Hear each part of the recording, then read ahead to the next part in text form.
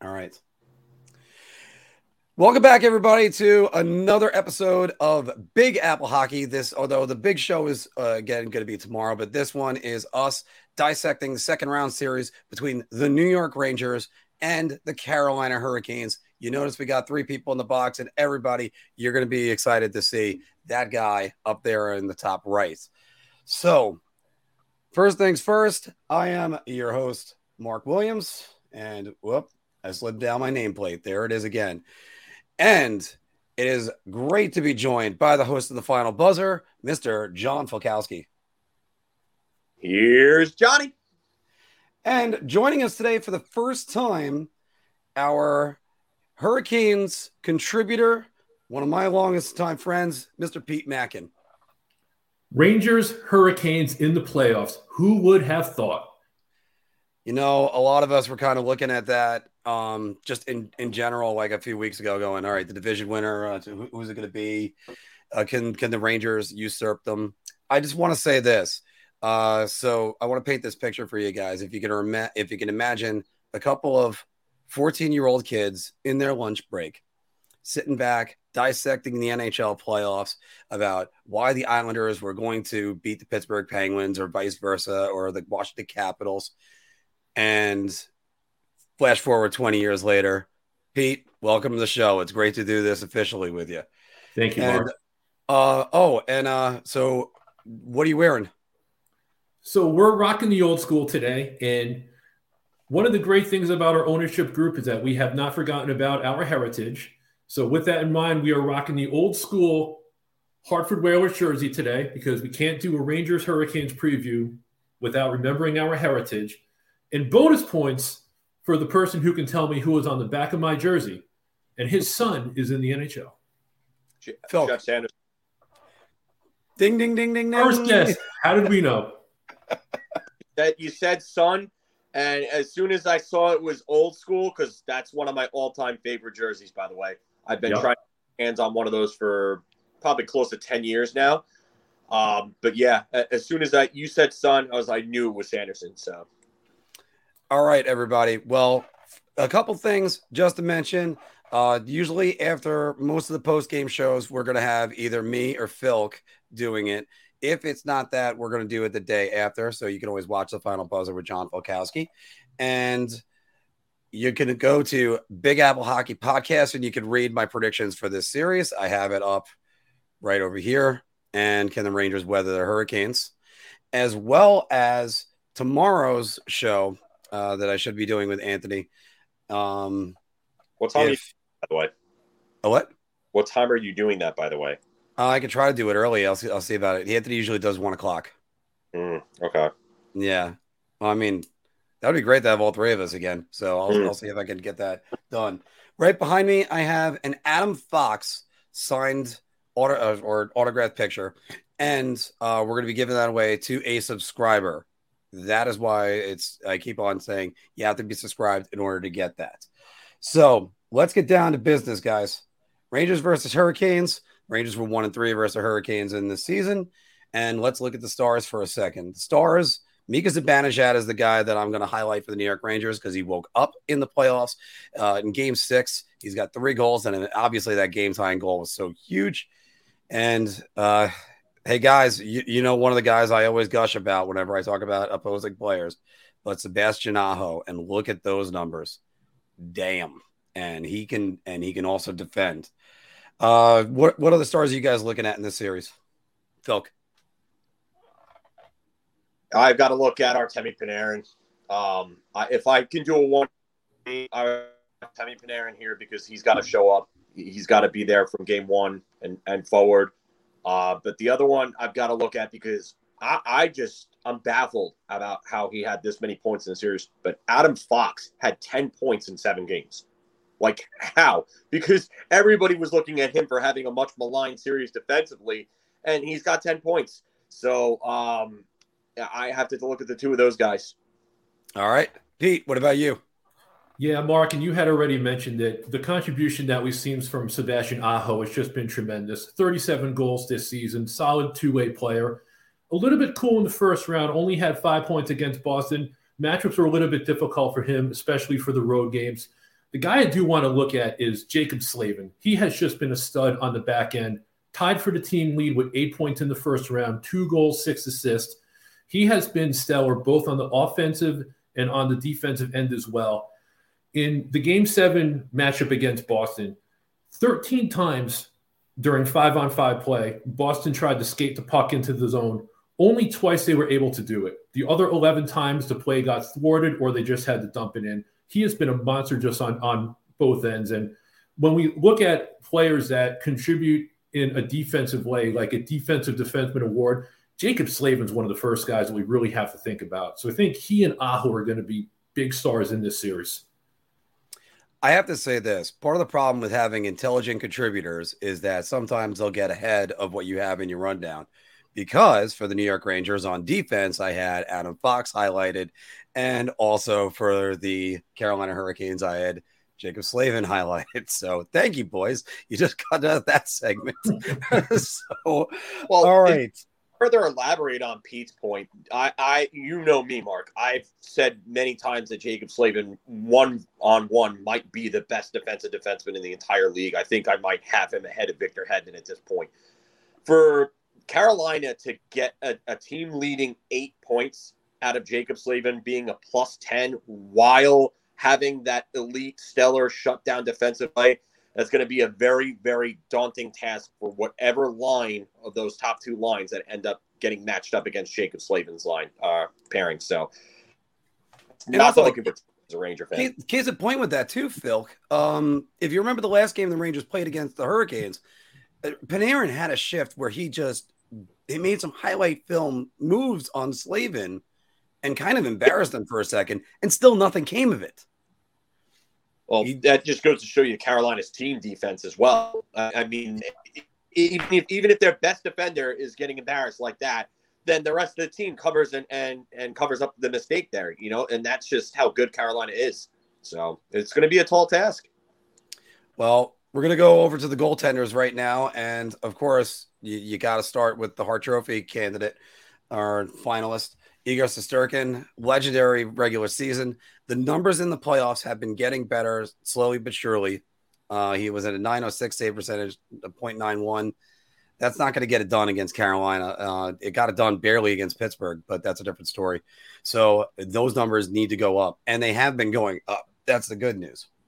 But the other news that came in there is Freddie Anderson has not practiced and will not play until he practices, as per Rod Brindamore, the information I got from the man down in the box over there. And that means former Ranger. And by the way, I can't believe we haven't said these words enough, former Ranger, because there's 6 of them for the Rangers. And also, while we're at it, Adam Fox is a former Carolina Hurricane property. So Antti Raanta is got the net. Pete, tell me about Antti Raanta in the first round. He did what he was expected to do in the first round. He was with the Rangers for a period of time. You guys are familiar with what he can do, what he can't do. Let's face facts. If both goaltenders play to their full capability, the Rangers are going to have an edge in net. That could be a problem for Carolina. Raanta is not a guy that's going to steal many games, but he's also not a guy that's really going to let in soft goals. He plays a solid, consistent game. He makes the saves that you would expect him to make. The concern is going to be what happens after Raanta, right? He sort of reminds me of the Nick Foles of NHL goaltenders in the sense that he's a guy that when you play him for a short period of time, he's going to produce well. But then as soon as he's in there for a period and gets exposed, the end result is not going to be well. So Raanta right now, he's riding the wave of solid play. Carolina can survive for a little bit with him in net. I don't know if he's going to be able to sustain his play for an entire series to beat a team with the firepower that the Rangers have. And what's interesting is going to be how Brindamore handles it if Anderson is ready to play. Brindamore has mentioned that Anderson will not play until he practices. And Brindamore has been elusive about when that practice is going to be. Anderson did skate yesterday, but he didn't practice. I'd be surprised, just reading behind the tea leaves, if Anderson does play in this series. And having Ranta for an entire series against the Rangers scares me. Well, and by the way, in researching Freddie Anderson over the last month, I was shocked when I found out he's married to Hillary Knight. So it's one of those things where I'm like, if I was married to Hillary Knight, I wouldn't want to leave the house either. Wait, Antti Ranta is married to Hillary Knight? No, sorry, Freddie Anderson. No, Freddie Anderson. Oh, yeah, no, not Antti Ranta. Philk, really quick, your thoughts on Igor Shesterkin? I'm gonna bring this comment back up again from Steven because this is just please do. It was just really what I was thinking about. They survived around with Igor's worst performance for an extended period of time in his entire NHL career so far. Yep. The one thing, because I ultimately think Carolina wins the series because I just think this team is not there yet. Spoiler. But, I do think that they're going to give Carolina much more of a fight than a lot of people think. And I think that Igor Shesterkin is going to play better in this series than he did the last. And if the defense continues to play the way that they did in the last couple of games and really lock it down when they need to, I think they have a much better chance against Carolina than a lot of people are giving right now. So, well, also as we're kind of alluding to before with my panelists, we got a lot of knowledgeable fans. Thank you very much, guys. You're getting a little bit ahead of me too. So don't worry, because all that's going to be coming back. By the way, everybody, if you haven't done it yet, don't forget to share and subscribe. Smash that like, and then subscribe. All right. So getting back to this, we're going to go to the under the radar players. Now, I'm not going to have yours in a second, Phil, but first, Pete, who do you got for your under the radar player that we're not talking about? I suspect that we're going to talk about him rather soon, and he had a monster Game 7 for Carolina, and that's Max Domi. Max Domi is a player that we acquired at the trade deadline. I think he struggled a little bit to find his role when he first came to the Canes. He only had 7 points in the 19 games that he did play for Carolina, bounced a little bit between the second and fourth line. I think he's found his spot on that second line. And as long as he can have that space there, he knows that he isn't going to get moved. This is a player that can just focus on bringing offense. And one of the strengths of Carolina's team is that they don't have to rely on those top-end players. There will be guys on the second, third, and the fourth lines who contribute. It seems to be different players all the time. Max Domi was that guy that came through in Game 7. I think he's found some legs. I think his comfort level is getting where it needs to be. And I would expect him to continue the momentum that he built at the end of the Boston series. And we're going to see a different Max Domi coming up. So you see, Lauren, you made a good prediction with Max Domi. Phil, who's your under the radar Hurricane? My under the radar Hurricane, I think that he's really kind of surrounded by a great group to help him grow.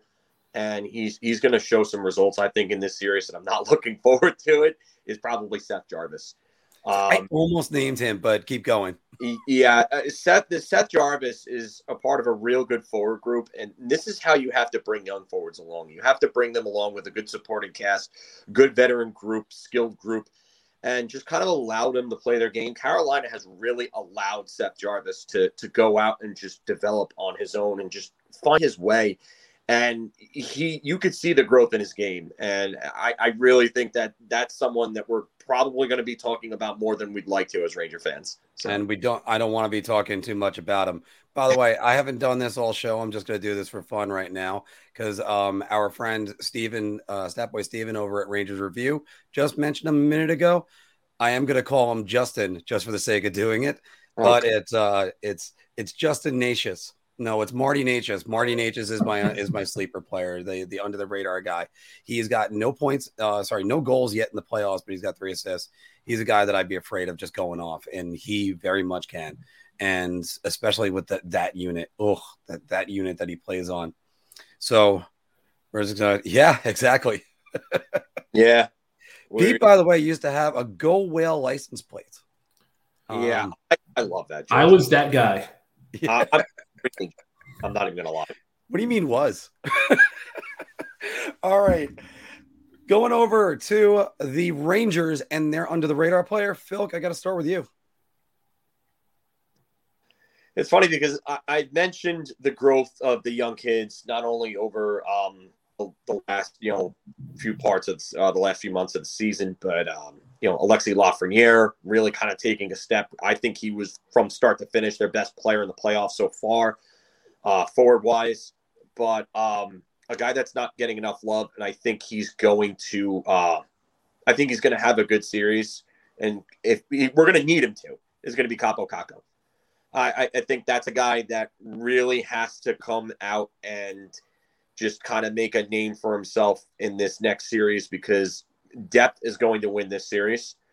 And if the Rangers bottom six, and especially that kid line, can continue to play the way they played against Pittsburgh, against Carolina, it goes a hell of a long way for them to be able to be competitive and kind of take the series to 6-7 games, maybe even possibly win it. So Kaapo Kakko, looking forward to seeing you kind of evolve here. And you actually stole mine, so I'm going to have to come up with another one while Pete's talking. And actually, I do have another one, so don't worry about that. But there are so many things Kaapo Kakko does that doesn't show up on the score sheet. So when you look at him and go, a goal and an assist, that's it. That's the big player you got. Well, when it comes to that kid, look at that shift in Game 5 for 30 seconds. He just went back and forth, and the Penguins couldn't even get the puck off his stick. So that's the thing. You talked about football before. The way that I liken Kaapo Kakko to like a football term would be how like the New York Giants used to use Brandon Jacobs, Derek Ward, and Ahmad Earth, Wind, and Fire, and how Brandon Jacobs would just come in and wear down defensive lines for however many minutes. And then Bradshaw would come on and slice through. Kaapo Kakko has the ability to do that to defenses with the way he can control the puck along the boards and win those 50-50 and loose puck battles. So Kakko got to do that to Carolina defense. Absolutely. Pete, who's your guy? My guy is going to be Ryan Reaves. And Ryan Reaves, of course, is a player that we're not looking to get offense from the Rangers. Ryan Reaves, of course, brings just such a physical, intimidating presence to the team. And as this series unfolds, we're going to notice Carolina's speed and we're going to notice Carolina's depth. And there's a huge edge, I think, that the Hurricanes have in that regard. Where the Hurricanes are going to struggle a little bit is their physical jam and the ability to match the toughness that the Rangers are capable of presenting. That first period that the Rangers played in Game 1 against Pittsburgh, I can't remember a time in the recent past that I've seen a team commit more to physical play and take the body the way that they did. For me, that was the story of that first period, and I think it set the tone for a period of time. Carolina doesn't really have the makeup to match that. There are certain players on the team that are capable of getting into some post-whistle scrums and throwing the body around a little bit, but Ryan Reaves is that guy that can take it to another level. And if the Rangers take a decision to commit to physical play and Reaves is engaged the way that we've seen, that's going to present in a big issue for Carolina. Now, I got to come up with one on the fly for my under the radar guy because Phil stole mine. Thanks, buddy. But it's going to be Braden Schneider. And you got to look at Braden Schneider and think if he's going to be playing the way that he has been when Patrick Nemeth has been nowhere near him, then he's likely to have a better plus-minus rating. Everything has gotten better for him. He's starting to actually grow more before us. And after all, like right when he got drafted, John Davidson said, that's the defenseman that helps you win Stanley Cups. Guess what? That's what he's here for.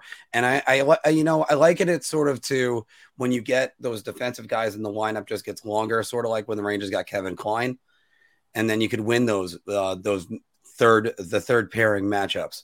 So hopefully that could actually help out for the Rangers. And speaking of matchups, that's exactly where we're going to be getting there.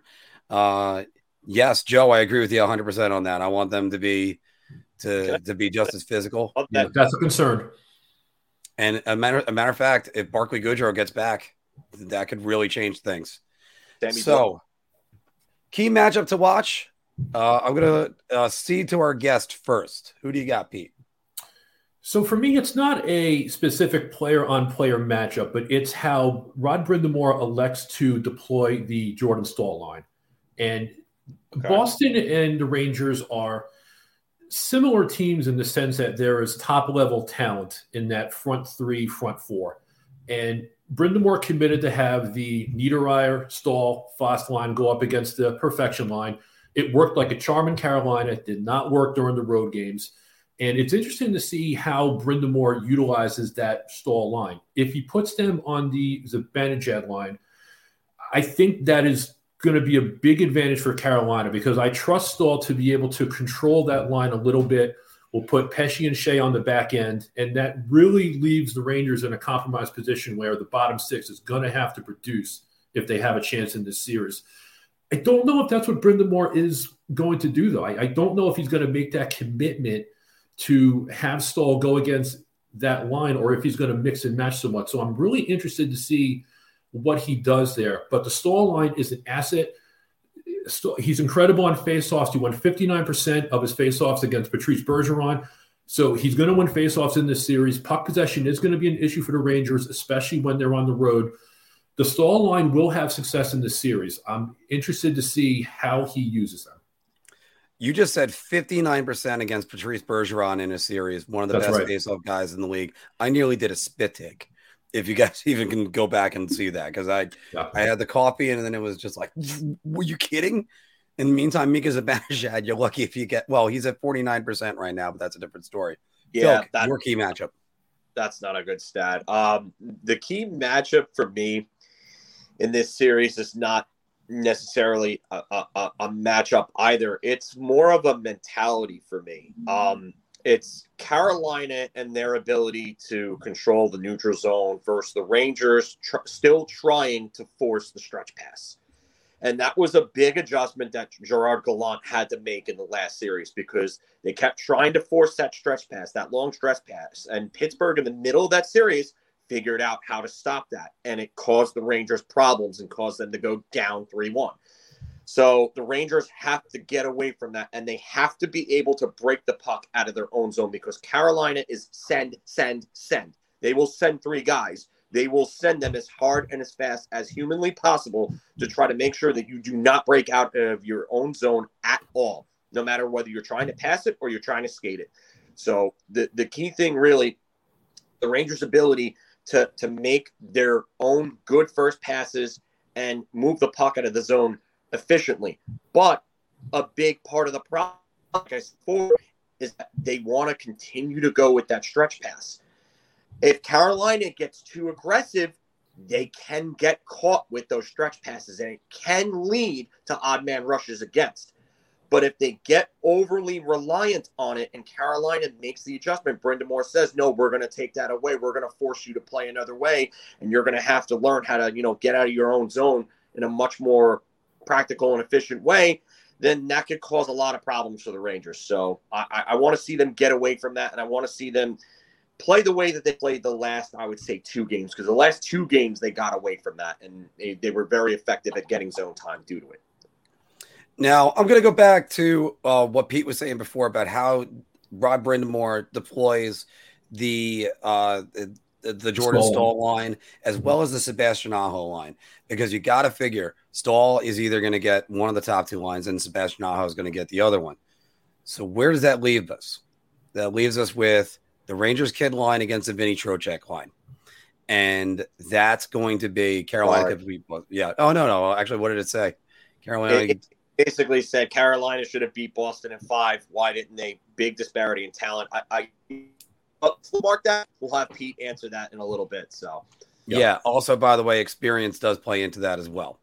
But so the Trocheck line, Vinny Trocheck we haven't even mentioned his name yet, and he's quite a good player. And talk about you guys stole him from Florida, Pete. But that's a different story. Yeah. You look at the guys on that line right now. What I said before, Marty Necas is kind of sleeping, and Teuvo Teravainen is just. I think he's got 7 points already in the playoffs, but watch out that line. If the Rangers at least don't break even, or let's say down 1 or 2 goals with that line, then it could be a very short series if that goes the other way. Yeah. So, and all credit to Filipino because Filipino has played better. It looks like Lafreniere's played better. I don't know. Do we have Phil? By the way, is there officially a line named for that, or is it just the kids line? We're just calling them the kid line. I know a bunch of people have been trying to call them the lottery line, but the last I checked, Filipino was a 21st overall pick, and the Rangers made the playoffs in 2017. So that's not a lottery pick. It's amazing. Someone else said that yesterday on Rangers Review. So great minds think alike, Steven. Great minds think alike. All right. So we're going to start with this one and fill in the blank. Phil, you first. The New York Rangers will win this series if their best players are their best players for an entire series. The big problem with Pittsburgh, and they could have won that series a lot earlier and not had to go 7 games, was if guys like Mika Zibanejad, Chris Kreider, Artemi Panarin, Adam Fox were all their best players from the opening minute of game 1, and they just weren't. Adam Fox's defense was shaky again, like it has been, I would say, since the turn of the new year. I've been talking about that for a while. Ryan Lindgren, hopefully if he's healthy, I know he's playing banged up, but if he plays and he doesn't get too much more banged up, that's big because you saw how bad they were without him. When he came back, it was a big difference. If Sammy Blais can come back this series, he should be close to coming back because the ACL timelines are about 6 months. It's about 6 months right now, so we might see him soon. Can Barclay Goodrow come back by the end of this series? We don't know. I don't know how good he's playing on. But the Rangers players ultimately have to be their best players. And Igor Shesterkin has to start playing more like the modern-day Dominik Hasek we were seeing during the regular season. Mm-hmm. We need him at that rate, at that level. So, all right, Pete, how do the Rangers win the series? You know, Mark, I'm noticing that we can never let Phil go first because Phil is going to take exactly the comment that we're going to make, right? So I almost have written down in verbatim that the Rangers' best players have to be their best players. If that happens, Carolina is going to be up against it to win this series. And if you take a look at the Rangers roster and the Hurricanes roster, and we took those 40 players and we put them into a pool, and we were going to draw teams based upon those 40 players, I can make a case that the top 5 selections are going to be Rangers. So with that being said, when we do a postmortem on the series, and we say, you know what, those 5 players, and I'm talking about the 3 forwards, and I'm talking about Igor and Adam Fox, if those guys end up being the best players in this series, we're likely talking about the Rangers going to the conference finals. But if those players are not the best 5 players in the series, it shapes up for Carolina to win this just because of the depth that they have on the team. So if those 5, if they are the best players in this series, they're going to be real difficult to beat. Well, Pete, you know what the advantage is about being a theater kid is learning how to think on the fly and improv. So I had that answer, but I'm going to change it up a little bit. First things first, don't get into another power play or penalty box parade because after all, they did that with the Penguins. The Penguins had the 3rd best power play in the NHL. Who's got the number 1 power play? I forgot. Oh, sorry, penalty kill, I meant to say. Oh, yeah, that would be the Carolina Hurricanes. And so if Carolina wants to get aggressive with the Rangers and they know they can kill off the penalty, they'll just do that. Now, the Bruins did make them pay, and that's why the series went 7. The other thing I think about is you got to exploit the Brady Shea matchup. You got to attack him. I know Brady Shea is a better player than what Ranger fans remember him. I mean, we all think he disappeared in 2018 after Game 2, and we never saw him again. But on the other hand, he does give the puck away. And by the way, that's another thing about this series. Rangers got to stop giving the pucks away. Number 1 on the Rangers in turnovers, I believe, is Artemi Panarin, and number 2 is Andrew Kopp right now. Nope, got to stop doing that. This team will feast on you, and that's just what they're going to do. Do the Rangers have more high-end talent? Yeah, but the Carolina Hurricanes boast a lot of great defensive players. Mm-hmm. And you know who else we haven't mentioned? Former New York Ranger Jesper Fast. and he's had a pretty good season. Oh, by the way, he plays with Jordan Stahl. Oh, that's going to be a fun matchup, having those two guys up against whoever star that they're going to be going up against. So, guys, and Pete, I'm going to go right back to you. The Hurricanes will win this series if the Hurricanes will win this series if it is a 5-on-5 series. In the last 3 times that Carolina has made the playoffs, they've been eliminated by Boston twice and Tampa Bay. The kryptonite in those series has been Carolina getting undisciplined, taking penalties, and having the power plays for those high-powered offenses just kill us. And there was never any kind of recovery when that happened. Carolina must stay disciplined. They cannot let the high-end Ranger players have power plays. If you do that too often, the Rangers will burn you, and Carolina will be up against it to win this thing. If they just maintain a 5-on-5 setup, do not take the undisciplined penalties, I think the speed and the depth, especially that Hurricanes bottom 6, we're going to see that emerge the longer that this series goes. Stay out of the box, keep it 5-on-5, and I like our chances. Phil. He took my point. I what goes around comes around. So well done. Good boy, Mark. Well done. I'll definitely give you that. But I mean, I could say a couple of things here. The first thing would probably be the power plays. If Carolina's penalty kill holds up and can keep the Rangers power play off the board, because I think they're going to take penalties regardless. Aside from obviously Pittsburgh, because whatever's going on in Pittsburgh with them and how the fact they don't get called for anything these days is just ridiculous. But we've seen penalties called at an alarmingly high rate across the board playoffs this year. And I know the both of you can attest to that. It's just we are seeing calls that don't normally get called that would be regular season calls. So I think there's going to be a bunch of penalties called in this series. If Carolina's penalty kill can stop the Rangers' power play, that's a big thing. But if Carolina can also control the neutral zone, because the Rangers are a very much rush-oriented team, and that's why their 5-on-5 offense was bad as it was for a big part of the season, was their refusal to stray from generating chances off the rush and starting to generate offense from down low and winning those board battles and those 50-50 battles down low and to generate off the cycle. This Rangers team loves the rush. They've loved it since David Quinn was coaching. They still love it during Gerard Gallant. Carolina is not going to give them that. So if they can control the neutral zone, that's a big thing for me for Carolina. You guys have some pretty good answers. I'm going to say as long as it doesn't get into any high scoring games, that'll definitely favor Carolina. They could just take care of business at home in this series. They did it in the last series. And one guy that we haven't mentioned yet, and I got to mention this, former New York Ranger Tony DeAngelo, if he focuses on the ice stuff and not trying to mix it up after a play, then the Rangers could be in trouble. Now, if he plays just average defense, they'll be fine. But I think he's paired with Slavin, right, Pete? He sure is. Okay, so you won't have to worry about if he doesn't play any defense. Who cares? Slavin plays all the defense then. That's right. So, Except so guys, so we outlined way better than Jeff Book. Oh yeah, well Book. I mean, it's a shame. Brian Leach lost Jeff Bukaboom and was just never the same. Although Bukaboom did have the great ESPN commercial with Steve Levy, what he called a Pukaboom. So we're going to go to our predictions, and we're going to start with Pete. What do you got?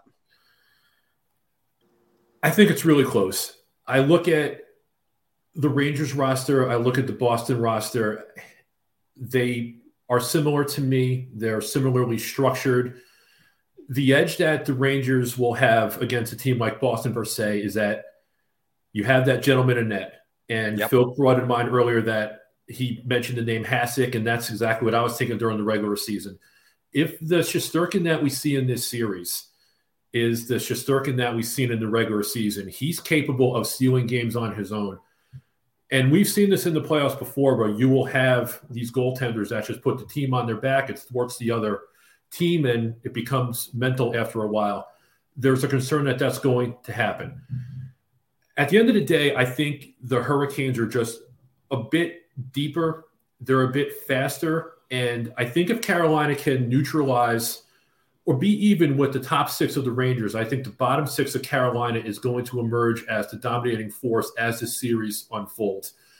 We've seen this so many times in the playoffs. A puck bounce here, a broken stick, a dropped helmet. I mean, shoot, anything can happen for a series to end and for it to turn. But if we don't have anything obscure like that happens, I think Carolina's depth is going to wear out the Rangers a little bit. So with that, I'm going to say the Hurricanes in 6 games to advance to the Eastern Conference Final.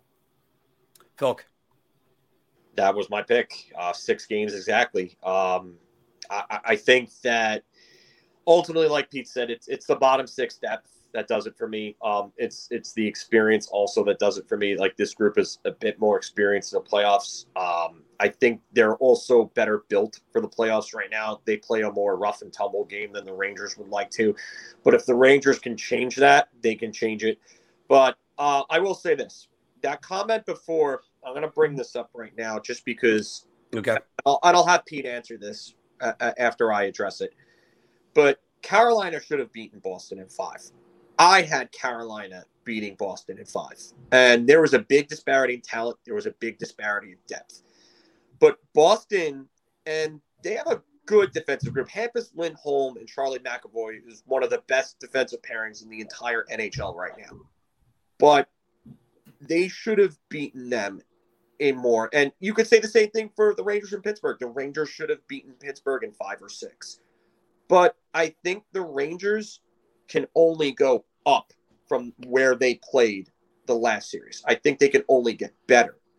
Like, I don't think you can play like worse than the way that they played. They shot themselves in the foot for a lot of that series. Carolina played a good series. And even though they did kind of take too many penalties, I still think that they're going to play to that level in this series. So I think the Rangers can make this a lot closer than people will think. I think that the Rangers will probably be in very close games with them, but ultimately it's 6 games. So I want you to address that question, Pete. Yeah, for sure. And it's something that I've certainly thought about quite a bit. The series against Boston lasted longer than it should have. I had Carolina winning. I didn't think it was going to be a nail-biter in Game 7. So why didn't they win in 5? I think there's a couple of reasons behind it. Phil, you mentioned it earlier. Carolina needs to stay out of the box. There was one game in that series against Boston where Boston had 9 power plays, and that's just not going to cut it. When you let those players on the ice, arguably the best line in the NHL, on their home ice, you're sticking your head into the lion's mouth. You can't do that, and especially against a team like the Rangers that have similar top-end players, that's just not going to fly. So that's one of the reasons why Carolina couldn't put it away sooner. And another trend that emerged in that series is Carolina wasn't able to get the matchups that they wanted to have. And more so than other series in recent memory, the home ice advantage became obvious to Carolina in the sense that they were able to put the stall line on the ice. The perfection line did nothing in the 4 games in Carolina. But when the series shifted to Boston, Boston had the matchups that they wanted, and the Aho line was on the ice instead of the stall line, and that contributed to the success that Boston had on offense. And I know in recent years we haven't really considered home ice to be the factor that it may have been in the past, but I think that might be coming back a bit. And especially as we have these specialists in the face-off circle now, and with line combinations becoming so important in the evolution of the game, we'll see that being a factor. And I think the matchup issues that we had is why Carolina couldn't close it out sooner. And that's why I think actually that's why I put up the matchup is always a key matchup. There's something, because that's what comes out in the playoff series. It's going to be, can I get my guys against your guys? Because they haven't been doing what the Devils used to do all the time, where it'd be like, oh, look, Cam Neely's on the ice. Quick, I have one unit out there. Get called Lemieux out there, like right now. They'll actually go the full shift with those guys sometimes, and they need to start changing a little bit more. Guys, I have to say this. I have the Canes in 7. I think exactly what we're talking about. Home ice is going to be very important. And I also think if the Rangers want to win this series, they're going to have to win 2 road games, not 1. And they were able to get away with that with the Penguins. Carolina's a different animal. They're going to have to own the third periods. And they haven't exactly done that in the regular season versus Carolina. And it's there's just a lot that they're going to have to overcome. And while it can happen, it can definitely happen. That's why we outline how the Rangers can win this series and why Carolina might win that series. But it's Carolina can wear you down, frustrate you defensively, and then the next thing you know, sort of like the game for about a month ago where Rangers had it in the third period. Jacob Trouba pinches up on I think it was Sebastian Aho. He sends the lead pass in. Seth Jarvis goes in alone. 2-1 Carolina. They don't look back. Before you know it, Jordan Staal hits home a loose puck. So and even though the Rangers can lose by a goal and make it close, like they did in the last game, they were down 4-1. They lost 4-3. But it's that they're gonna have to play mistake free. You cannot let Carolina just capitalize on your mistakes. It's a big thing for. And you know what we should have done? We should have done players that have to step up and improve their games, like players do that right now. Yeah, I'll give you one right off the bat for the Rangers. Jacob Trouba. Jacob Trouba to be far better than he was in the previous series. There were too many times where he got victimized, and that's the biggest worry for me because Pete talked about Carolina's speed and their depth and how all 4 of those lines can come at you with that type of speed. Jacob Trouba is not well equipped to handle that type of speed. So if he does not start playing his gaps better, if he does not start paying more attention to his zone assignments and stop getting caught out of position, this is going to be a long series for him. So step your game up, Jake. It's time. Pete, give me a cane that has to step up. Brendan Smith. You guys are very familiar with this guy. Third defense pair for Carolina has been an issue. Over the last couple months of the regular season, the Hurricanes were rotating Ian Cole, Ethan Bear, and Brendan Smith. 2 of those guys would play every game. The third would be a healthy scratch. In the first round, Brind'Amour took a decision that Ethan Bear was going to be the guy that sits. I'd much rather Bear be in the lineup than Smith. I like Smith's effort. He means well. There's too many ill-fated decisions as far as pinching in. I can't count how many times in the Boston series that Boston was able to extend the rally because Smith would take a dubious decision about what to do with the puck. And that's not going to work against Carolina. If the Rangers are able to crowd the net and get some kind of presence there and Smith is on the ice, I just don't trust that he's going to make the decisions needed that we need him to make. So I'm just so concerned about the third pair. I'd love to see Ethan Bear in the lineup rather than Smith, but I don't think that's going to happen. Anytime the third defensive pair comes on the ice, that's the time in which you're going to hold your breath for a minute and hope that nothing bad happens. All right, so we got a couple good ones because part of me wants to say Brett Pesce and Brady Shea is going to have to step up for the Canes. For the Canes, I'm going to say Jordan Martinook in that line has got to step up. We know Domi had a massive Game 7, but that was the only 2 goals he scored in the entire series. Derek Stepan, he's always just a great player. I love Derek Stepan. But that I think their fourth line has to beat the Rangers' fourth line for starters. And especially if the Rangers get back Sammy Blais and Tyler Mott's going to be running all over everybody. And I can't wait to see what he's going to do in this series. I love having him back for this series. I do. I'd actually say you actually really can't lose Tyler Mott over Andrew Copp.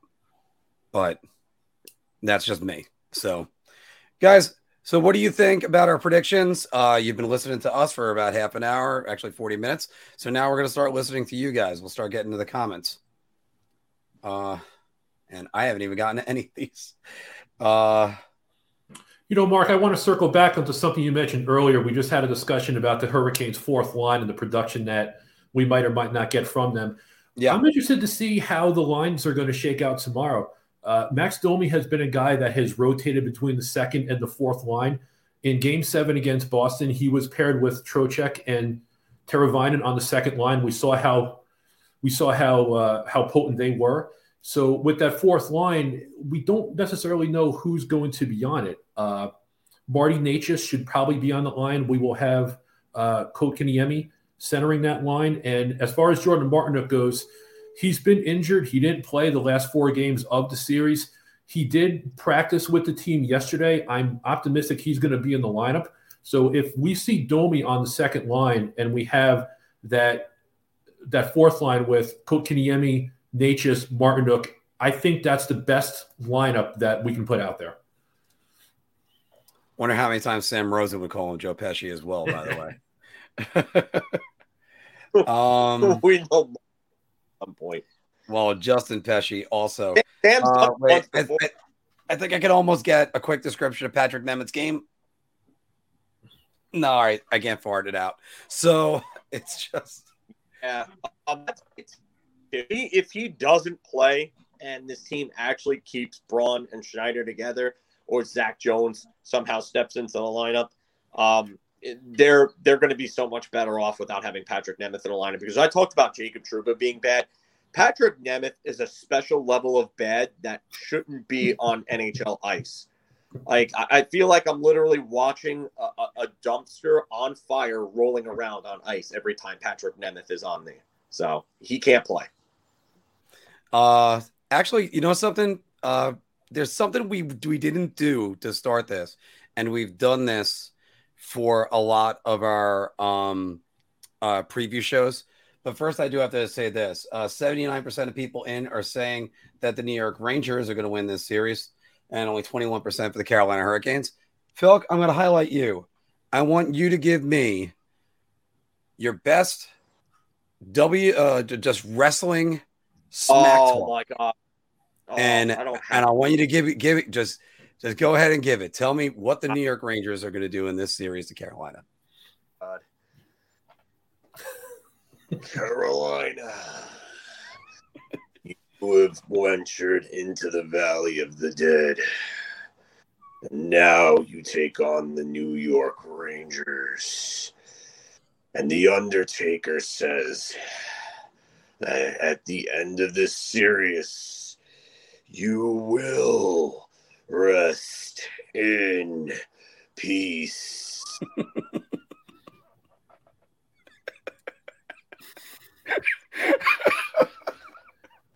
You put on the spot there, like yeah. Well, you know what? That was impressive. You did just fine with that, Pete. You want to give it a try? Jeez, Mark, way to put your guests on the spot here. But I'll tell you what, we are in the second round of the Eastern Conference playoffs, and we have the New York Rangers and the Carolina Hurricanes. And the Rangers are going to have to come down to Carolina and win a couple of games if they want to win this series. But it will not happen because we have the Nature Boy Ric Flair supporting the Carolina Hurricanes. Woo! Uh-oh. Oh yeah. Very nice, boys. Very nice. Like I said, you got to think on the fly sometimes, and otherwise you end up saying the wrong name, and it lasts for the rest of your life. Flair the last of these, so I couldn't do Flair anymore. I did Hogan.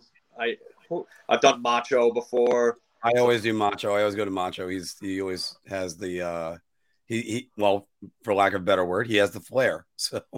Yeah. Oh, Warren, you got this one right here. To be the man. Oh, sorry, you got it. Me and Phil clicked it at the same time. You got to beat the man. All right. So, what questions do you guys have about the Rangers and the Carolina series? We're going to be here for at least another half hour for both of you guys. 1 o'clock. I gotta go in a few, but I'll make a couple of points before I go. This was all I asked for, but at the start of this season, when we did our season previews, is that they make the playoffs, they win around, and they progress. And I posted before on my Twitter account just a couple of takeaways from that series, and that one of them was that the kids got valuable experience.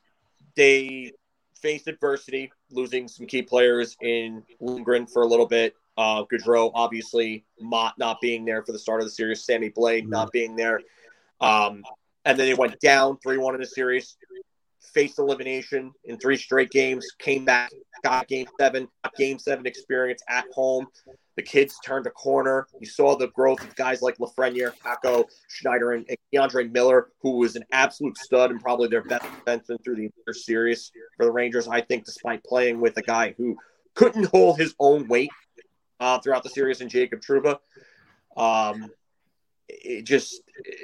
This was great for them. So what happens, it was a step in the right direction, but let's go out there and give this Carolina team hell, and let's see if we can get on to that next round. So, because in 2014, I didn't think they were beating Pittsburgh, but what happened?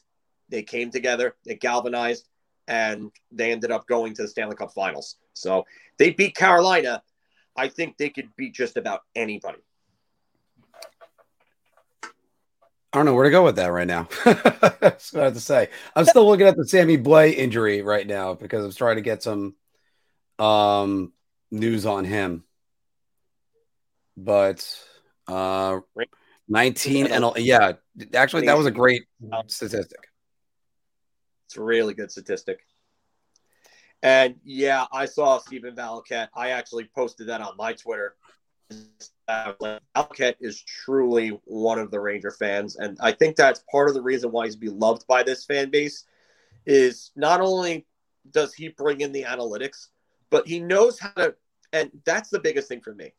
Like, analytics are helpful to a point, but when you have these guys going around making these clown show level takes based off of a bunch of charts that they've done no such sort of research into, this is or any context. So when learn how to stray the line between the analytics and the eye test, it endears him to me more. And I think just that and the fan aspect of him, that's why he's loved by this fan base. Yeah. And by the way, what was Bissonnette saying on TNT? I could care less about what that clown says. Him and Crime Whitney can get out of my feeds. Those guys are clowns. And Valley is a Rangers fan. Don't care what he has to say. Valley is great. I got to tell you, Valley is great. And Valley is just a true gentleman, really tall. And when I say really tall, I got a picture. 6'6". Yeah, 6'5". He's like 6'6". I didn't even make his shoulder, and I'm 5'8". So yeah, he's 6, legit 6'6". I've actually ran into him outside the Garden once, and I talked with him for a little bit. He is just huge.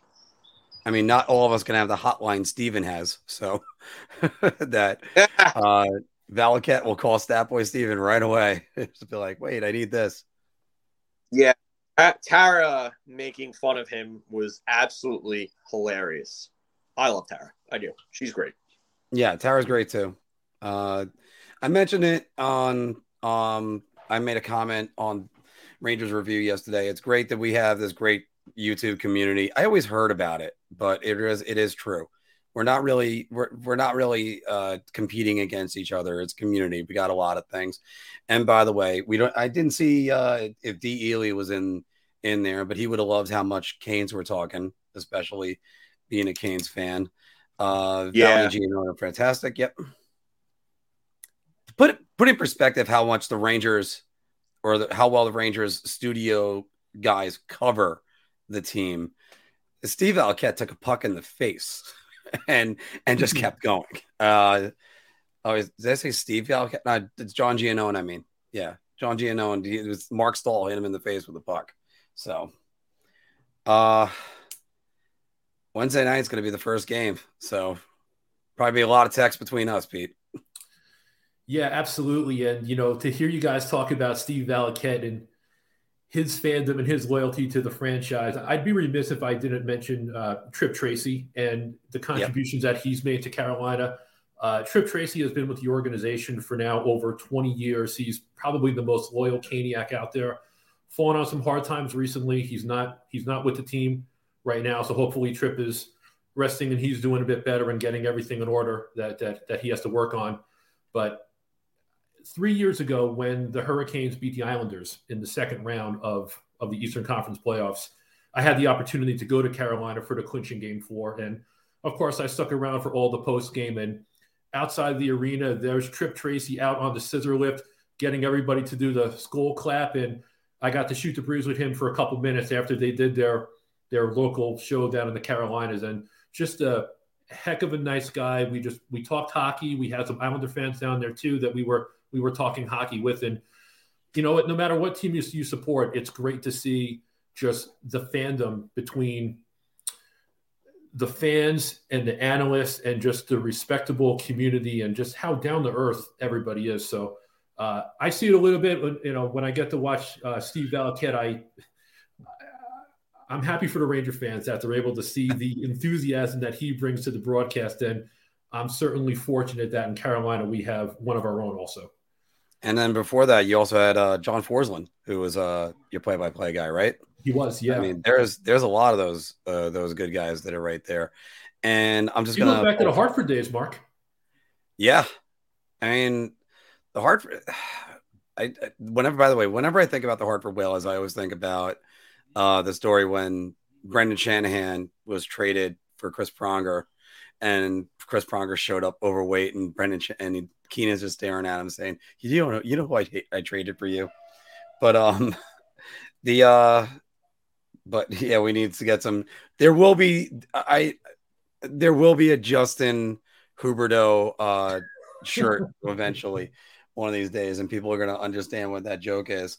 But one thing is, I was surprised and delighted how successful Carolina has been in their history down on Tobacco Road, and they've really built this franchise. It's almost like the line from Field of Dreams. It was erased like a blackboard, rebuilt and erased again. And they went on some hard times. They went with Rod Brindamore eventually. By the way, they couldn't hire Paul Maurice again. You went Paul Maurice, Peter Laviolette, Paul Maurice. So yeah, and Mark, and if you think about where the Hurricanes organization is now, it's probably one of the more healthier franchises in the NHL. It's a wonderful home ice advantage. It's a great place to play. It wasn't always like that. And at the end of the 96-97 season, when the Whalers moved to Carolina, there were many Whaler fans that were not supportive of that move. Obviously, I was one of them, of course, but you had about half of the fan base said that, you know what, we're never going to support this franchise again, and we hope they crash and burn.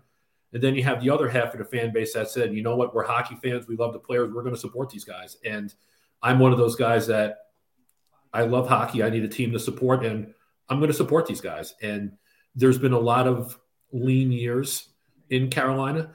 You know, before this 4-year playoff run, it was 10 consecutive years of not making the playoffs. So this is appreciated now that this team is good, the franchise is healthy, and you just want it to stay that way. But then you also got one of your wishes when eventually, because it took, let's see, 2006, they were there. I think it was their 7th season, if you include the lockout and take away that one. Yeah, 97-98 was the first year down there. Yeah, so 98. So yeah, it was their 7th season there where they won the Stanley Cup. And the connective tissue, the last remaining, I believe Hartford Whaler.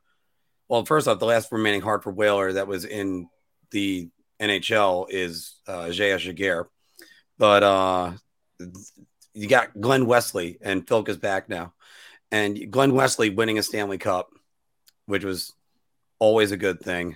So you got that connective tissue of the guy who was so long in Hartford and such a great player for them.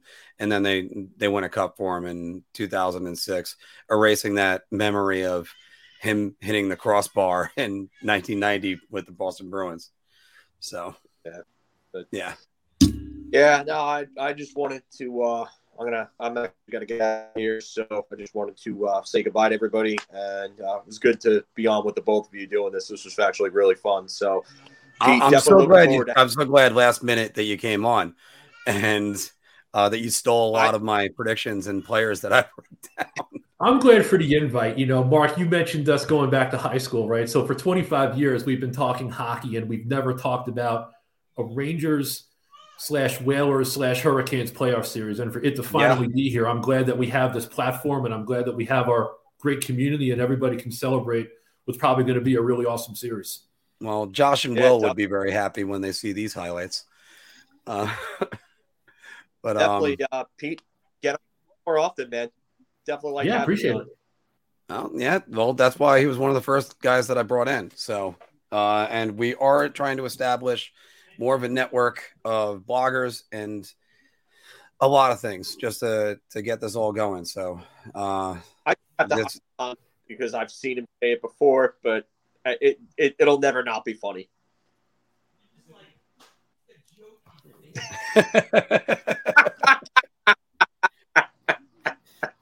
It is so. Harsh. It is actually so funny.